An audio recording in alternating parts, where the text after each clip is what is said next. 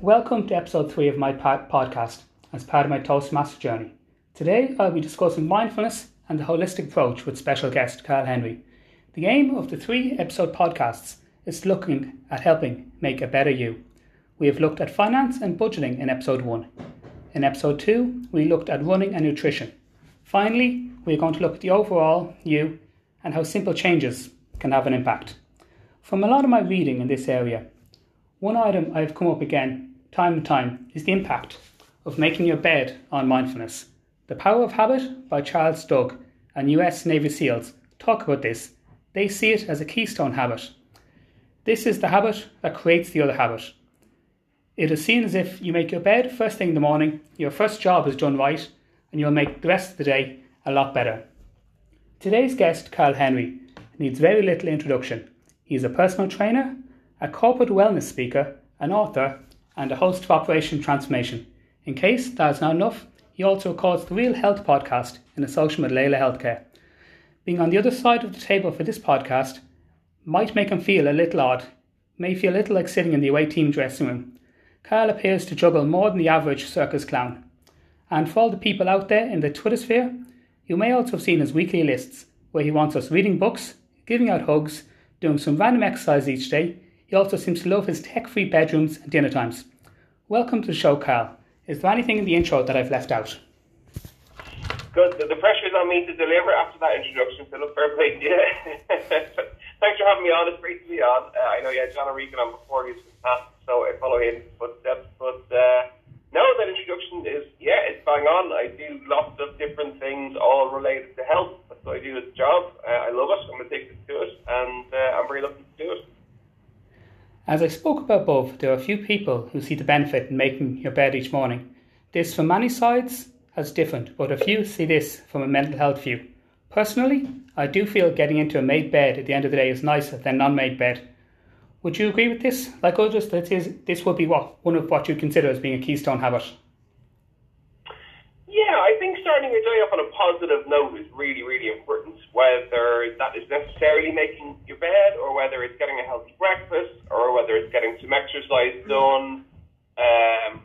Or for me, it's my first client in the morning. So, for example, my first client would be 6 o'clock. I'd leave the house about 5:15, thereabouts.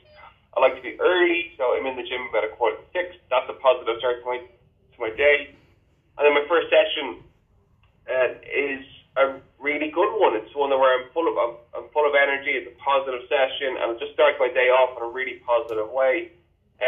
That for me is really important, and the structure of my morning is very important. I like to be early. I get up early. I have 5-10 minutes to myself downstairs in the kitchen before I leave the house. I have a calm drive into work because I'm early. I'm not stuck in traffic or concerned about it being late. That to me, I suppose, is my version of making my bed. That kind of, I suppose, hour before I start work is really important. And the structure of that hour and how that sets me up for the day is really, really important. If I'm behind or if I'm late, it just impacts the rest of my day. And for me, it's really, really important getting the day started in a really positive way. And I've read that book that you're talking about. And, positive habits are crucial. And that's what we need to define that and to try and get those positive habits into your day as early as possible is really, really important. Thank you, Carl. I know a lot of talk I've seen lately is that millennials are actually suffering worse from mental health issues than generations before us. Would you agree with that? And do you believe that lifestyle changes that can be held accountable for this? Yeah, to a point I would agree with that. I think part of the fact is people are more open about talking about mental health issues than they've ever been. And I think that's potentially part of the fact that that millennial generation will report more mental health issues. They're better at talking about it. They're more open about it. They're more aware of it. And I think that's a really good thing. The ability to talk, especially with men, when it comes to mental health, is crucial. We don't do it, I suppose, enough. It's getting more acceptable. It's getting more normalised, which is brilliant. And life is tough.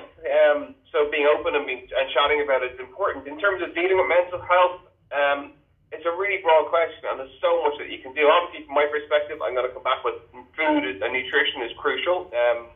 Eating for health is important, but eating for overall health, and eating will impact on your mental health as well. movement during your day, not just exercise, but just general daily movement. So getting some movement in. For example, I would have a 5-minute walk before you even get to the gym in the morning. I like that. It just clears my head for the day ahead.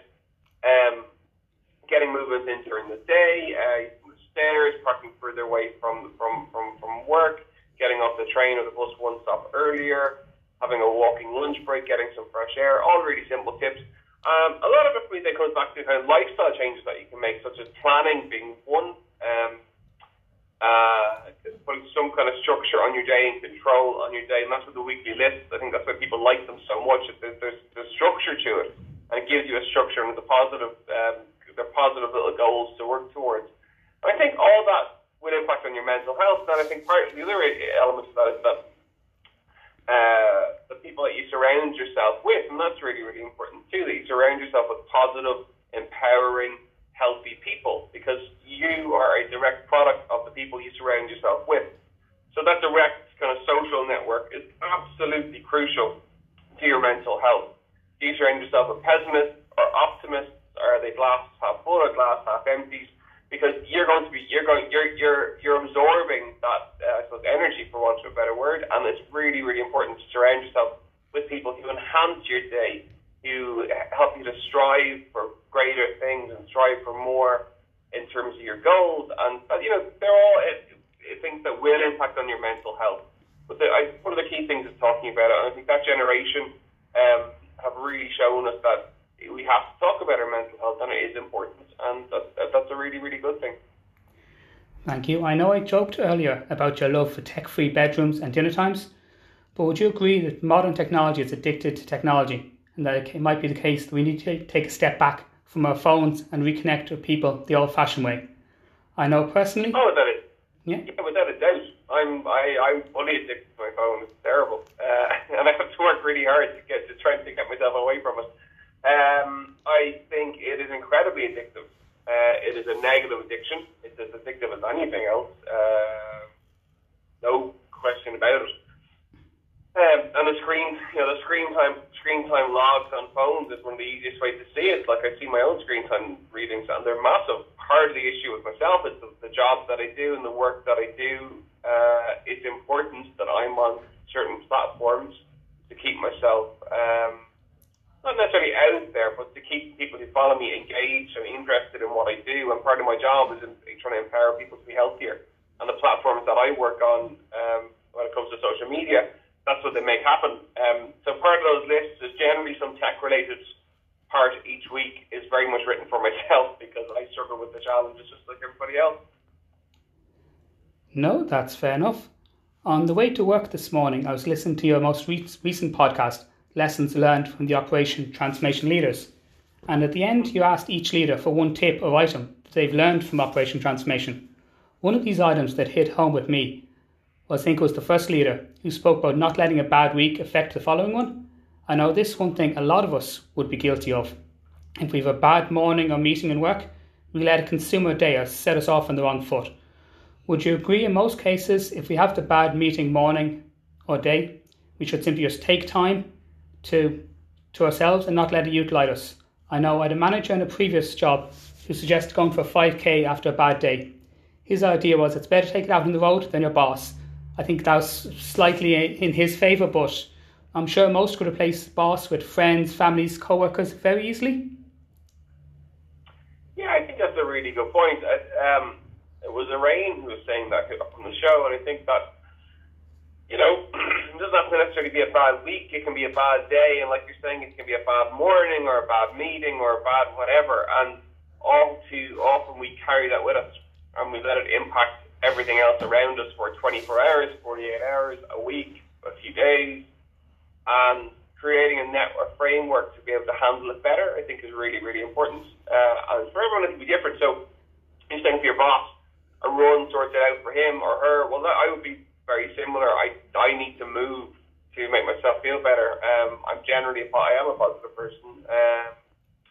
But everyone has tough days. And the important thing is leaving that meeting behind, that moment behind, but it's finding a way to do it. And for some people, it might be going out for a walk for 20 minutes during the day. It might be doing some meditation for 5 minutes at your desk after that meeting. It might be whatever. but the longer you drag it on, the bigger the impact it is on you and for you, and that's the problem, that it impacts everything else. So yeah, creating a strategy is really important. It's finding what that strategy is for each person. When it comes to health or when it comes to weight, if it's a bad week, well then you just draw a line in the sand and get back on track. And again, Sundays when it's why those lists are put out on a Sunday. Sunday is when people do it. It's a new week, a new Monday every week, and Sundays when people begin to think about that. So the lists go out on a Sunday to help people formulate healthier plans for the week. As you speak there about your weekly lists, at times when you're looking over those lists, the ideas seem to be a little bit all over the place. You can get ideas from eating your veg, to exercising, to giving hugs. I know on a few occasions having sex has made the list, and on one occasion Love Island made the list. Well, not watching Love Island made the list. I know the idea behind today's podcast is just that mindfulness and mental health does not focus on one element, but it's a mixture of different parts that make up the whole us.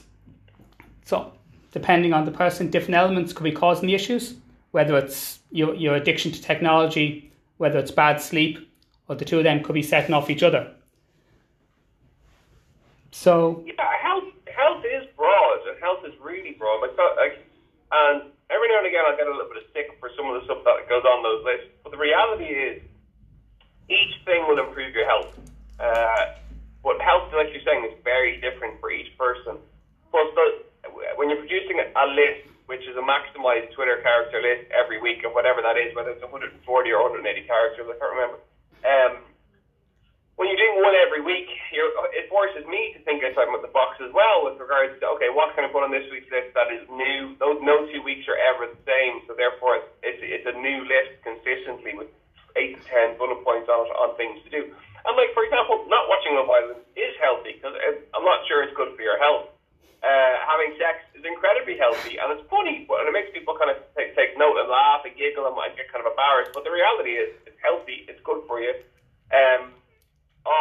Like giving hugs, the whole idea of contact, although in our current climate with the coronavirus, maybe not, but it won't be on this week's list. But again, that's, it's a very powerful free thing that you can do. Getting more veg, eating whatever they are. So the whole idea is that health doesn't have to be really boring and real, because no one wants to do that. It's just boring to even look at it.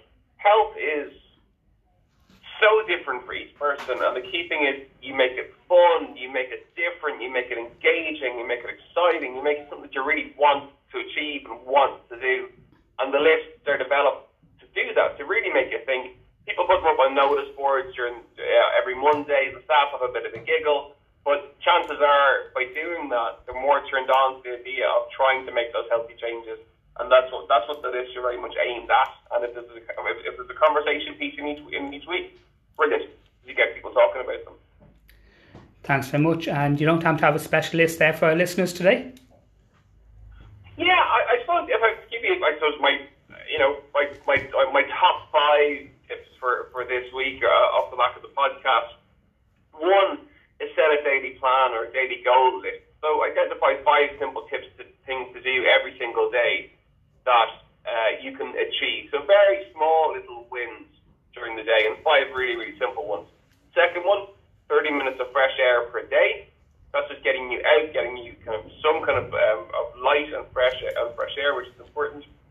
3, spring clean your desk or spring clean your house, whichever you're spending more time in. Clean environments are really important. If your environment is clean, organised, productive, you'll be clean, organised and productive.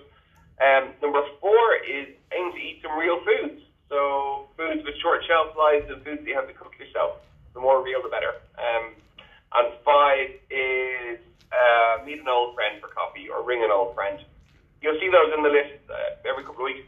It's really important for engagement. In the world that we live in, we forget about so much. And the idea of chatting to somebody or meeting somebody you haven't seen for a long time, really powerful. It's mindfulness in a very active way. In the fact that you focus on that person for half an hour, you forget about life, you catch up with them. It's a really important thing. So try those 5 simple tips off the back of the podcast today and see how you get on. Thank you very much. And before we finish up here, as we've mentioned, you do record your own podcast.